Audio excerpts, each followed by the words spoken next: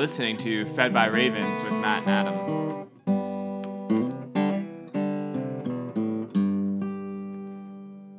Good morning, Matt. Good morning, Adam. Welcome to day 229 and 230.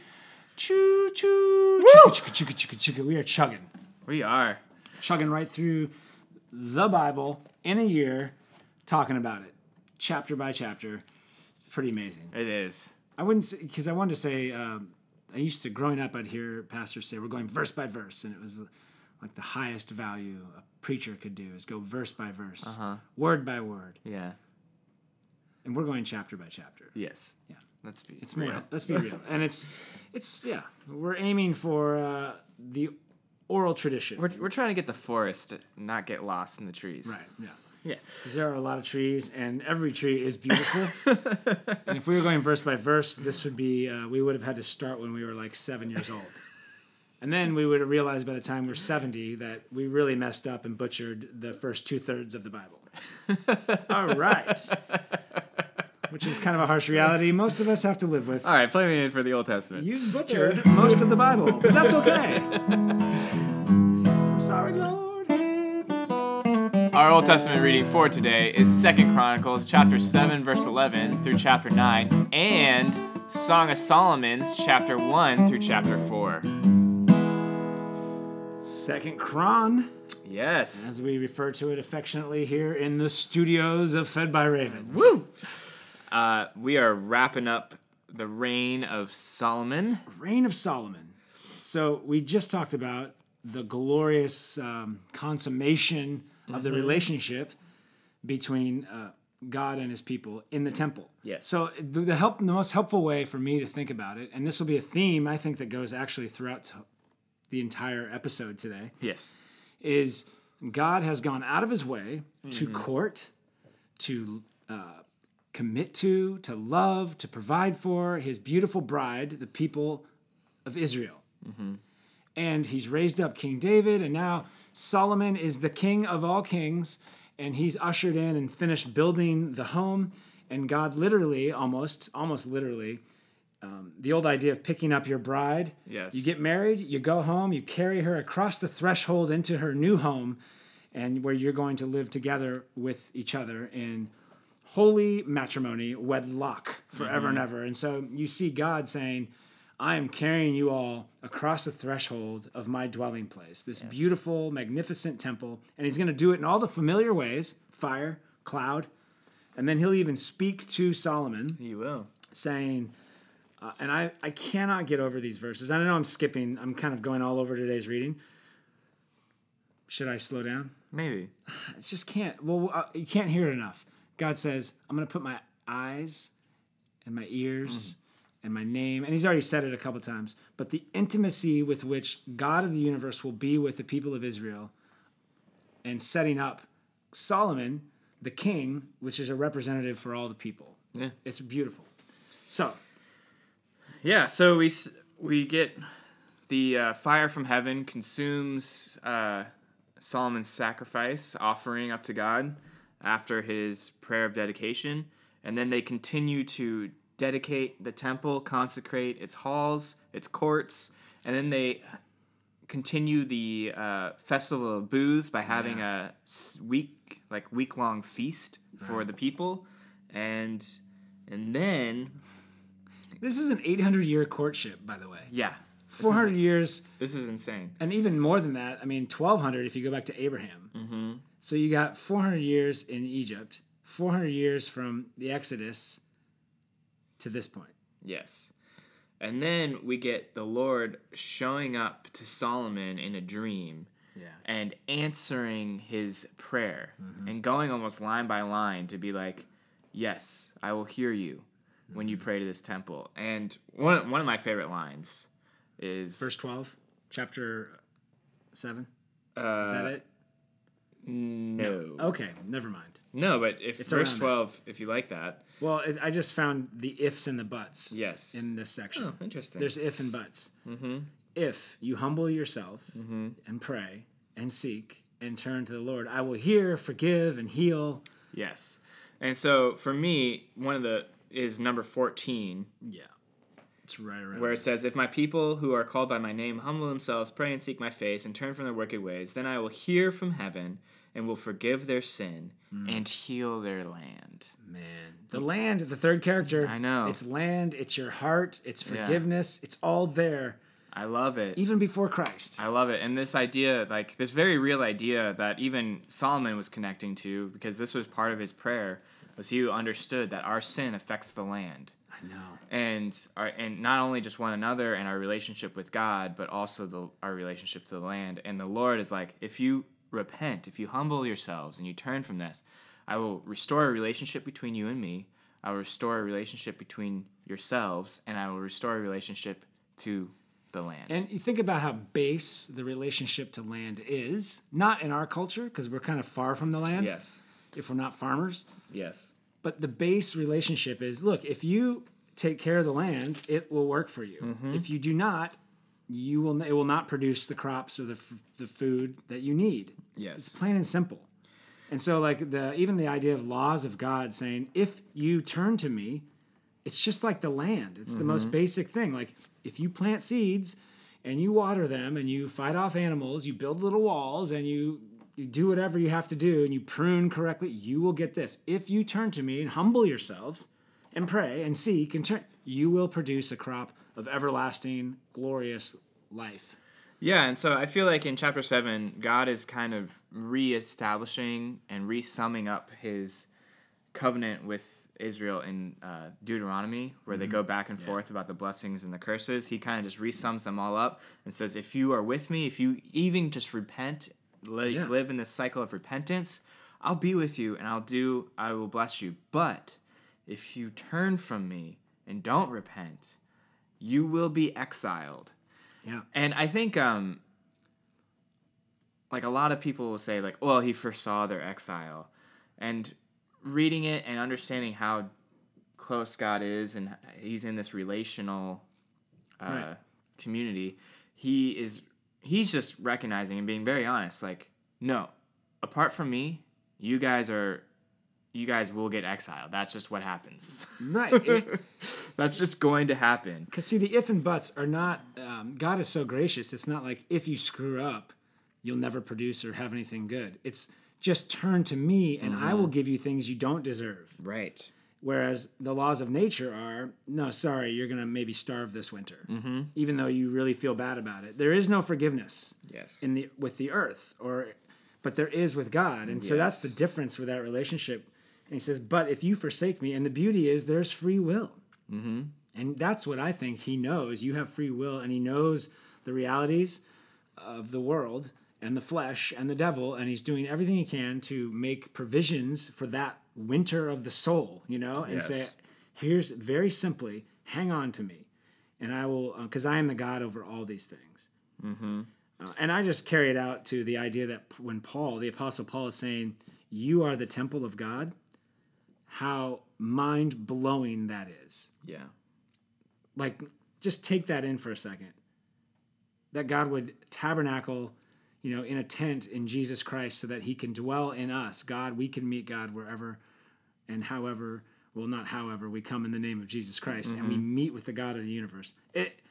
Mind-blowing, and it should be. And this is a mind-blowing passage that's really reliving for the returning exiles what happened in Kings under the reign of Solomon. Well, then chapter 8 goes into, it took him 20 years to build. So half of his reign was building this temple. Yeah. And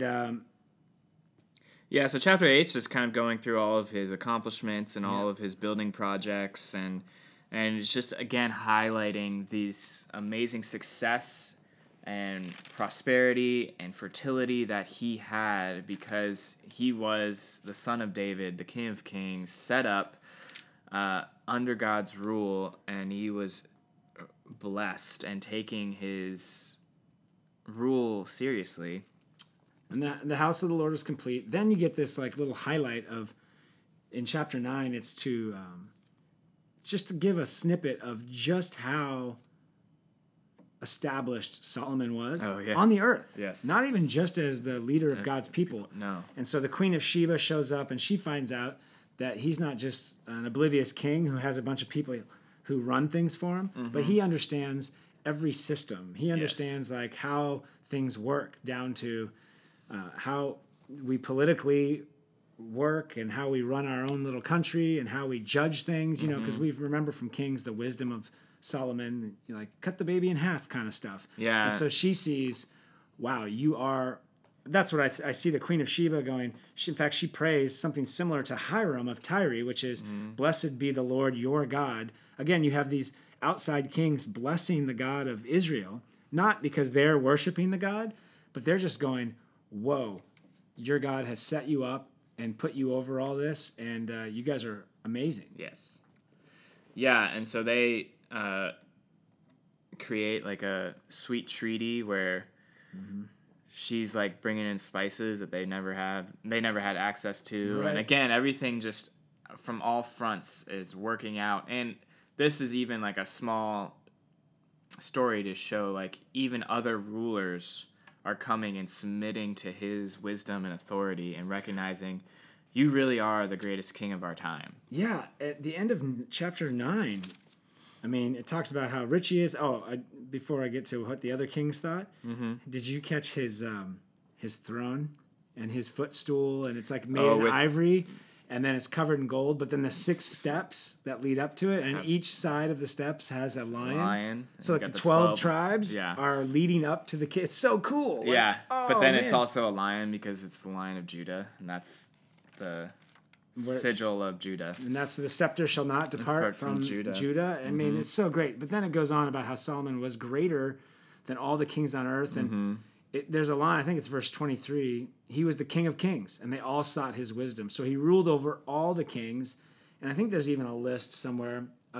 He ruled over the kings from Euphrates to the land of Philistines and the border of Egypt. I mean, the whole center part of the known world is ruled by a leader that God has established that recognizes God as the universe, and these people are going to follow his words and worship him in a very intimate way in a specific place.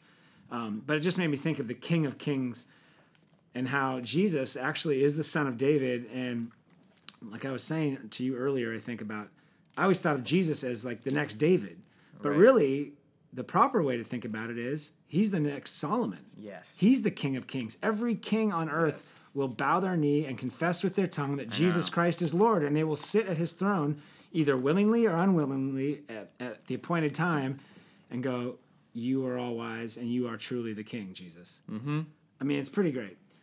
And then we get the wrap up of Solomon's life, and that Rehoboam, his son, is replacing him. Yeah.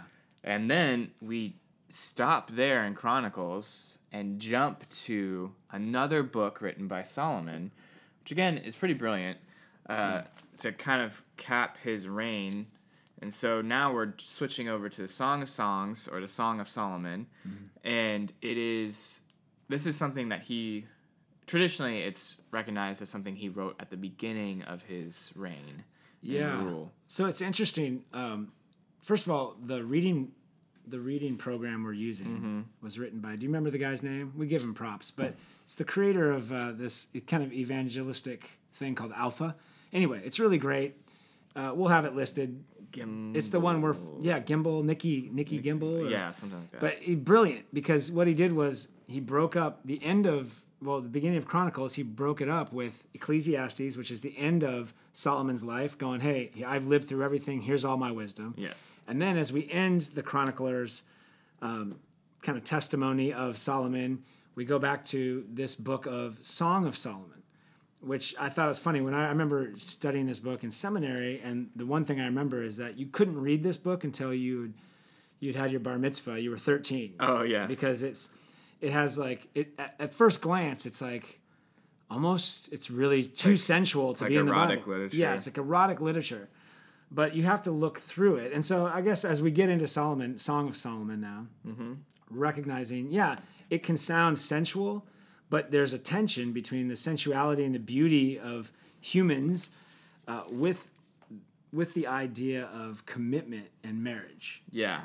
And so I do want to say kind of a setup of how to read this book. Like when you're going through this book and how we're going to frame it, it's very important to kind of have like context and what's going on Yeah. and what Set is us the up. story. And so at a bare minimum, the story that I can kind of tell, it's almost like a classic Disney story Yeah. where Solomon's this young up and coming king. He is doing all these building projects up in the north of the kingdom, up in northern Israel. He's building out all these cities. He's harvesting things, and he's great. And while he's out there, he sees this commoner who's working out in a vineyard. She's not of royal descent.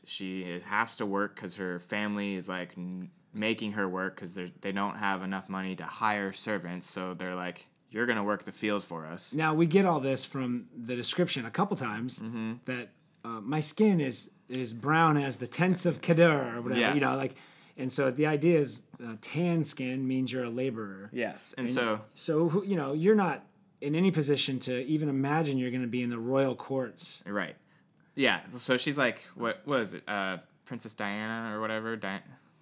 What's Are you the... talking about Wales right now? The Yeah. Prince of Wales? Oh, I don't know. I anything can't about remember. that. Anyways, but it was like a big thing when... Yeah, Princess Di. Yeah.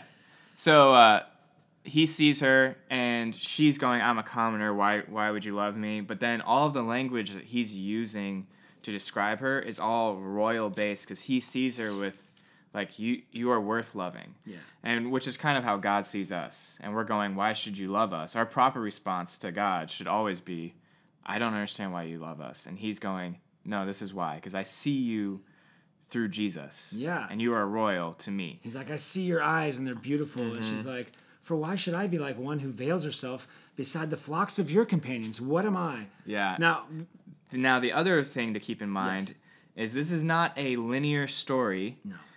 A lot of poetic literature and a lot of ancient literature is cyclical. And so it's running through cycles of the three basic themes, which is courtship, wedding, and the consummation of the wedding. When you carry the bride across the threshold. And so it's just running through those three themes, and it's kind of cycling through stuff. Another little side note, this is purely my own thought and interpretation of some of the stuff, but whenever it's from the girl's perspective and she's and it's like starting off and she's in a bed, Yeah. I think she's having a dream or a nightmare of things because it takes on a very dream quality. Okay. And she's like trying to find she's trying to find Solomon. She can never find him. Anyways, just a few Interesting. helpful So things. the cyclical, yeah, I like when you understand it's like it goes from they're married, then it goes to their courtship, then it goes to their wedding day, then it goes to the consummation, which is the sexual union, because we know marriage is when the two become one. Yes. And so very literally, physically and spiritually, you're becoming one.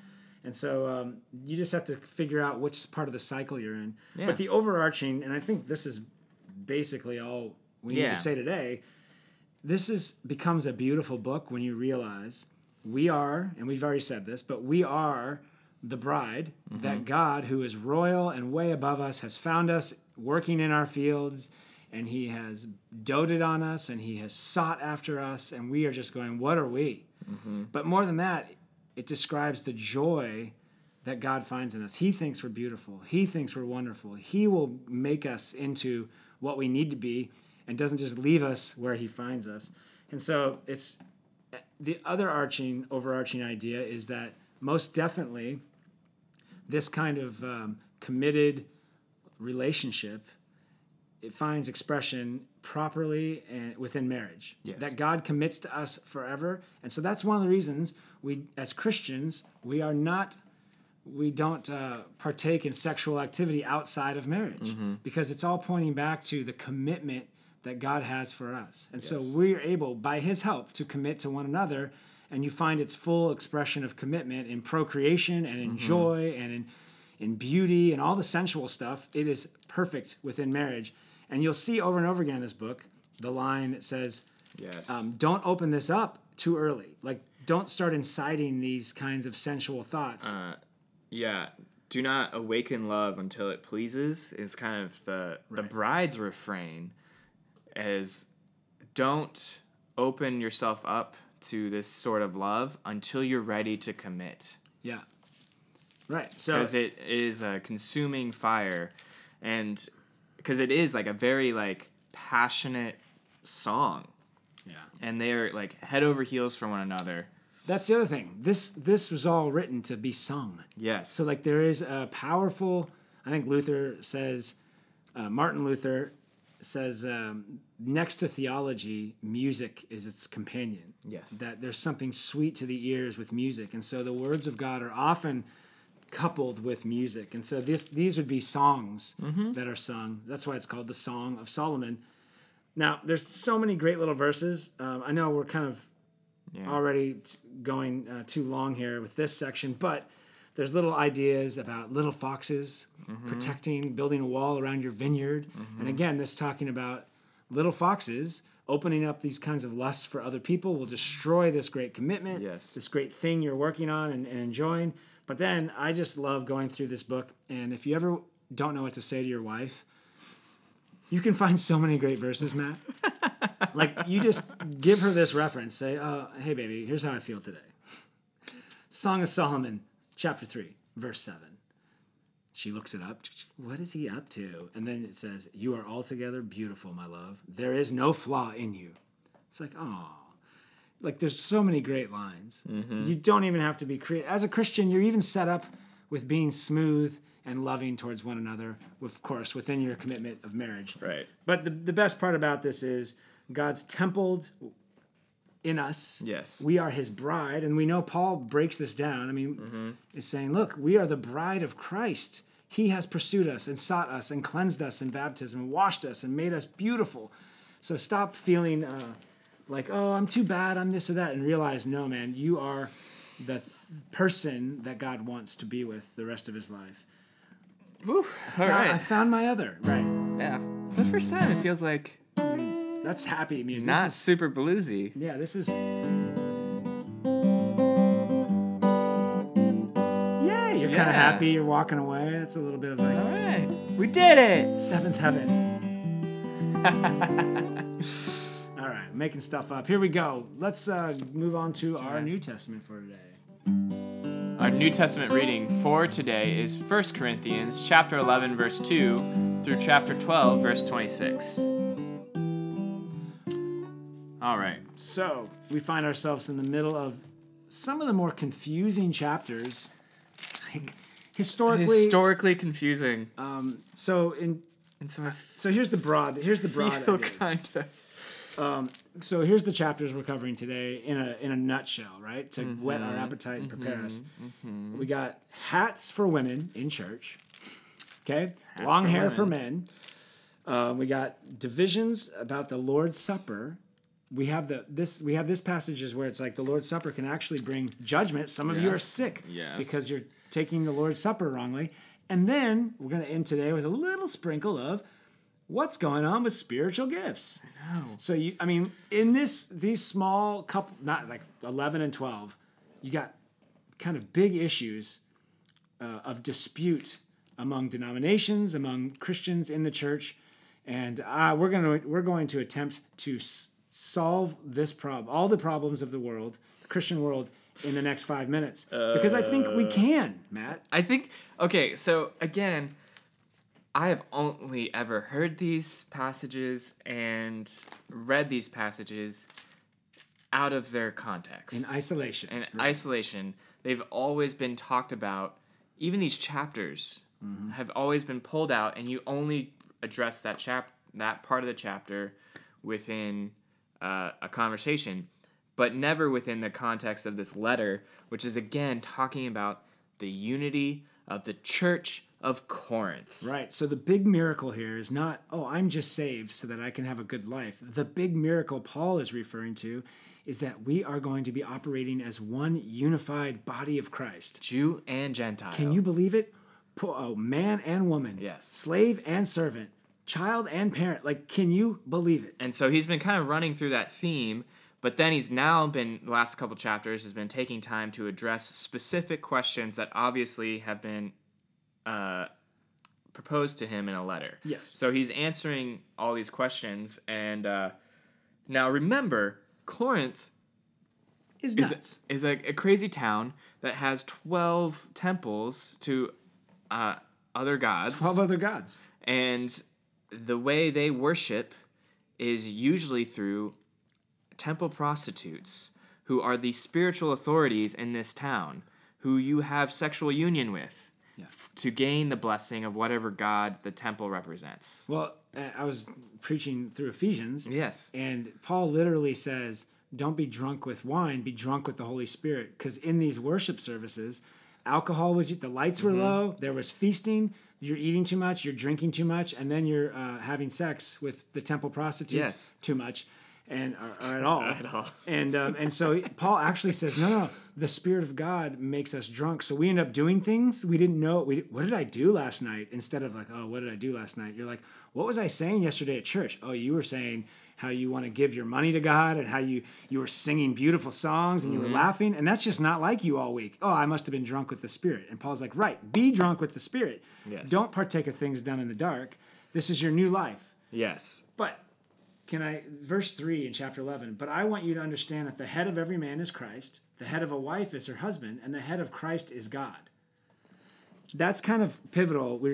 It's easy to miss because we're getting so specific. But again, Paul is saying the submission is not one of superiority and inferiority. It is of roles. Yes. And so, I mean, he sandwiches this with, all we see is what? The wife is the head, the husband is the head of the wife, but read, it's sandwiched between the head of every man is Christ. The head of every wife is her husband, and the head of Christ is God. So you got Christ is the head of man, and God is the head of Christ, because there's roles to be played. Yes. And that's what we're going to get to by the end of this section. But that helps guide us through, do you wear hats? Do you have long hair? Because we have a guy in our church with long hair, and if I just read this in isolation, I'd be like, hey, Wimberly, you got to cut that hair, man. It's a disgrace. Call out to Wimberly. All right. And women need to start wearing hats, because we're not wearing hats. Yes. Okay. Yes, get to it, buddy. So this is insane, because this has been I have gone to churches where this has been firmly practiced, because Paul says it. Women have to wear hats. It's in the Bible. Right. And so Break it down. you got to get down to what the culture is doing and what he's trying to tell them. He's like, look, within our culture, within the current city you are in, women who have their hair down and are prophesying or saying spiritual things are prostitutes, are the temple prostitutes. Those are the women that are doing that. Married women in your culture and time have their heads covered, have their hair braided and done up underneath a head covering to signify that they are married and in monogamous relationship. It's very much like our modern day wedding rings. It is. It's 100%. So you would know if someone's married and committed in a relationship by the way they appeared. Yes. And in Rome, the appearance was women covered their heads with shawls or whatever, and men would have short hair. Yes. Because in their culture, if you're bald, you're wise. And remember, the Greeks, it's wisdom, baby. Yes. And so if you have short hair, you're an older guy, and that's the glory of a man. And we have to remember, too, Paul just said, I become all things to all people. Right. So he's not opposed to what the cultural norms are. And in terms of the hair for men, you have a Nazirite vow in the Bible where you grow your hair out. Right. Samson had long hair. So this is purely a Roman For this town, culture. at that time. At this time, long hair for men means you're trying to disorder, you're trying to do something else. So there's a couple of things showing up at this time that are actually showing up in our time, which was gender neutrality and right now women's rights within Rome were actually on the rise. Right. And so there was a thing going around that were called new women. And this is probably actually a reference even to the situation with their one congregant who's sleeping with his mother or stepmother. She was probably considering herself a new woman. And so new women were, I'm not beholden to my husband. I can do whatever I want. I am powerful. And that language, because the Christian language at that time was, you are made new in Christ. And you're free, yeah. And you're free. And so that was picking up within this church. And he's going, no, stop. So it is exactly, it's very similar to our culture now in that men in this culture were allowed to visit prostitutes. Yes. It was like, okay. Now, that's never been okay for the Jewish folks. Yes. But remember, Greeks are worshiping Jesus now. Yes. And so they're bringing this over. And so women are going, well, we're free too. So Yes. maybe it's okay to visit prostitutes. And that's why Paul's like, no, sex is for marriage. It's not right for men or for women. And with this new freedom in Christ, it's not freedom from the order. Like you're under your husband, you're with your husband, and he's under Christ, and Christ is under God. Like it's about maintaining the Christian order of things, and your appearance does matter. So if you're like, I imagine now that you said that thing about the stepmom sleeping with her son. Yeah. She probably had her head uncovered, says, I'm available. Right. That's what I'm. Yes. And these are spiritual people. It's all mixed. It's not like, oh, I'm not a spiritual person. I am a very spiritual person, and I'm available, because now fertility is available to all. It's not just in the temple. It's in our little house meetings, and so that's why Paul is going, please, oh God, don't do this. Yeah, and again, so this is not a necessarily a proper form of worship. It's actually a conversation about, hey, don't confuse people within your culture that you are like them. And remember his conversation in the previous chapters, it's about freedom, and you're free, what you're free to do and not do. Yeah. And this is one where you are polluting the gospel, and that's what we're free to do. We're free to present the gospel any means we can, and this is not promulgating the gospel. This is hurting the gospel and yourself. But I thought verse 10 in chapter 11, this is why a wife ought to have a symbol of authority on her head, because of the angels.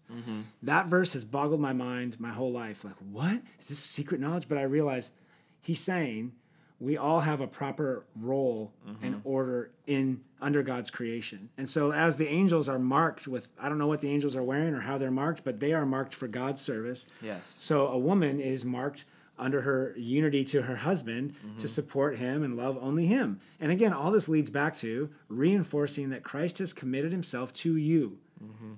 We're not prostitutes.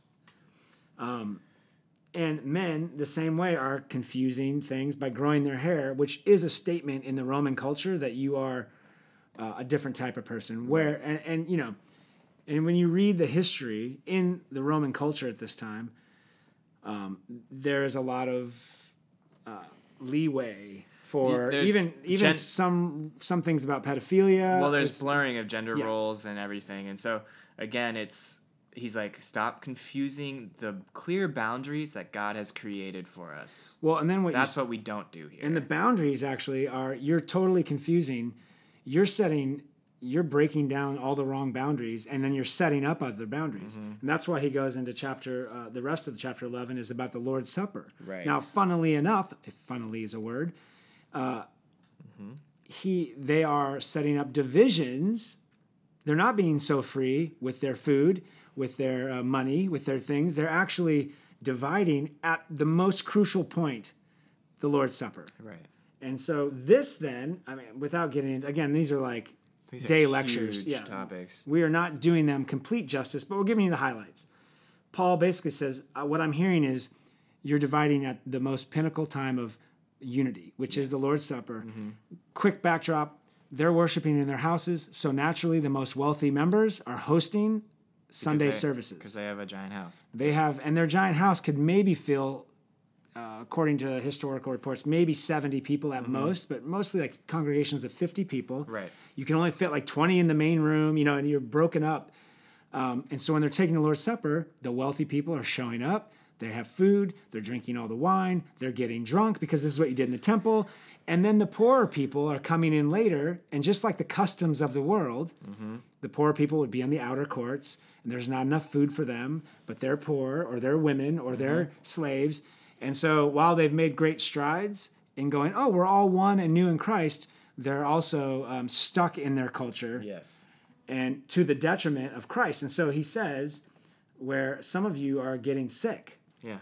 Because you're coming to the Lord's Supper without any kind of faith. Right. And you're using it as an excuse to divide.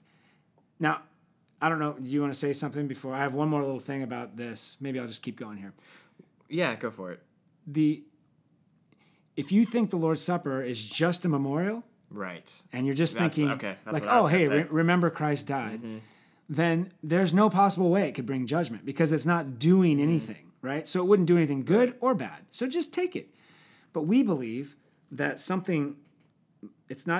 transformative in the life of your life right now. When you take the Lord's Supper, something real happens right now.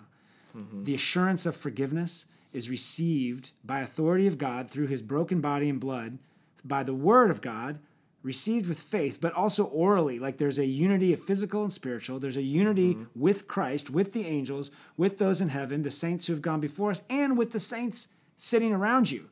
So if that's true and you enjoy that benefit, if you come to the Lord's Supper and you don't believe it and you're unrepentant, you're like, I don't really need forgiveness. I just want to party with these people.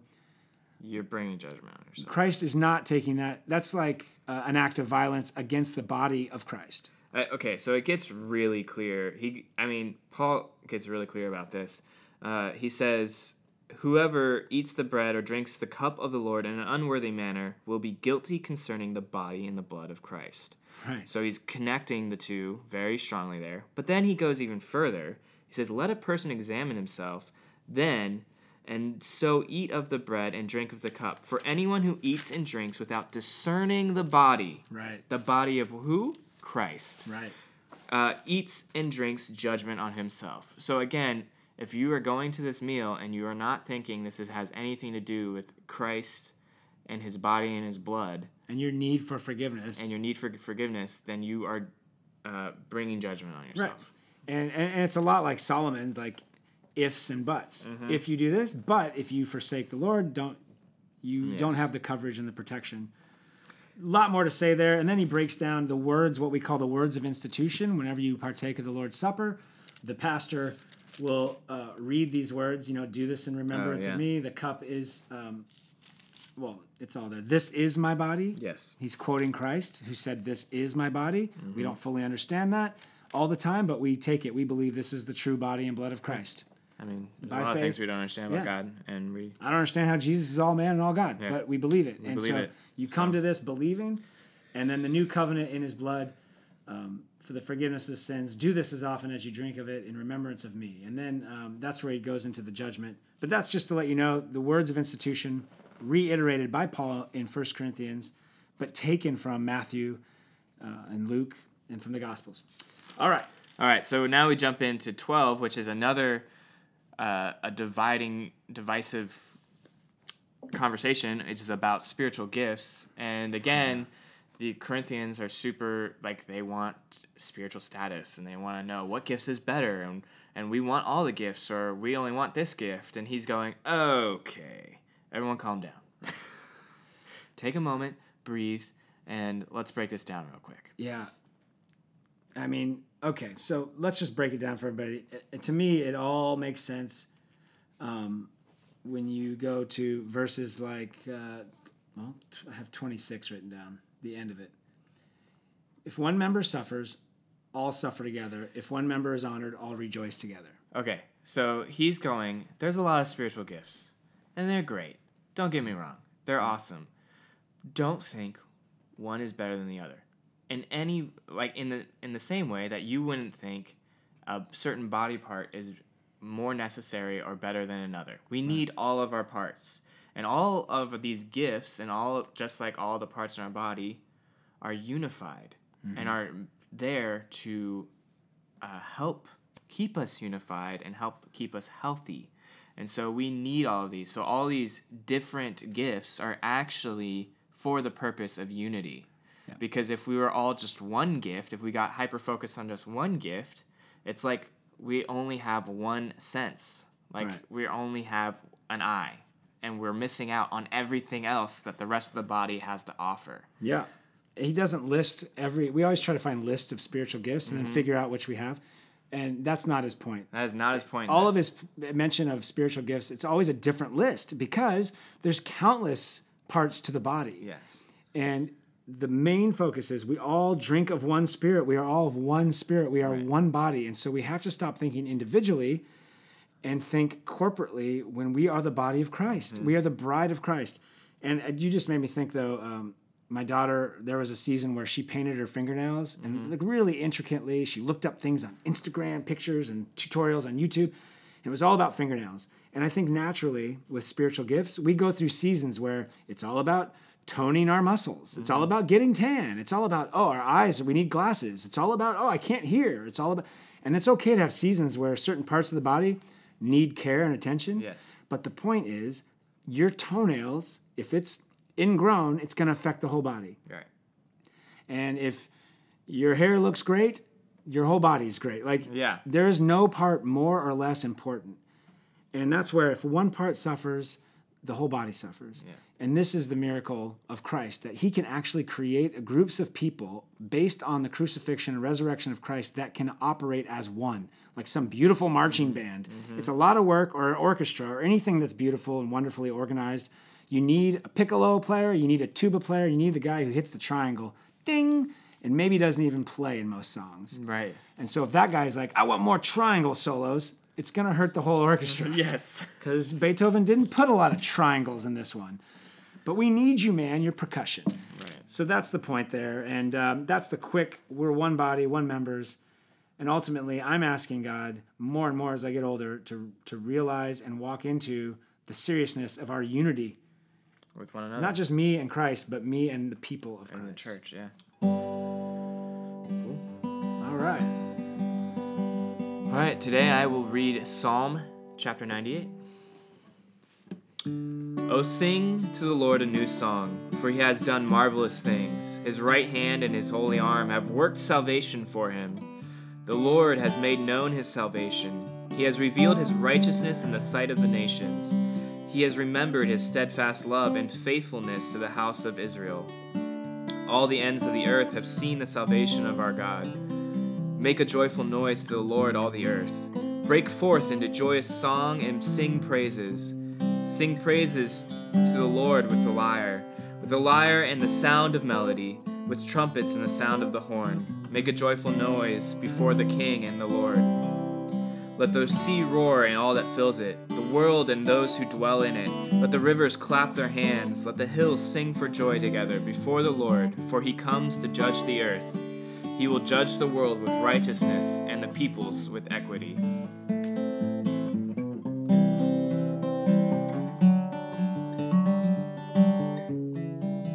Boom. You've just been fed by ravens.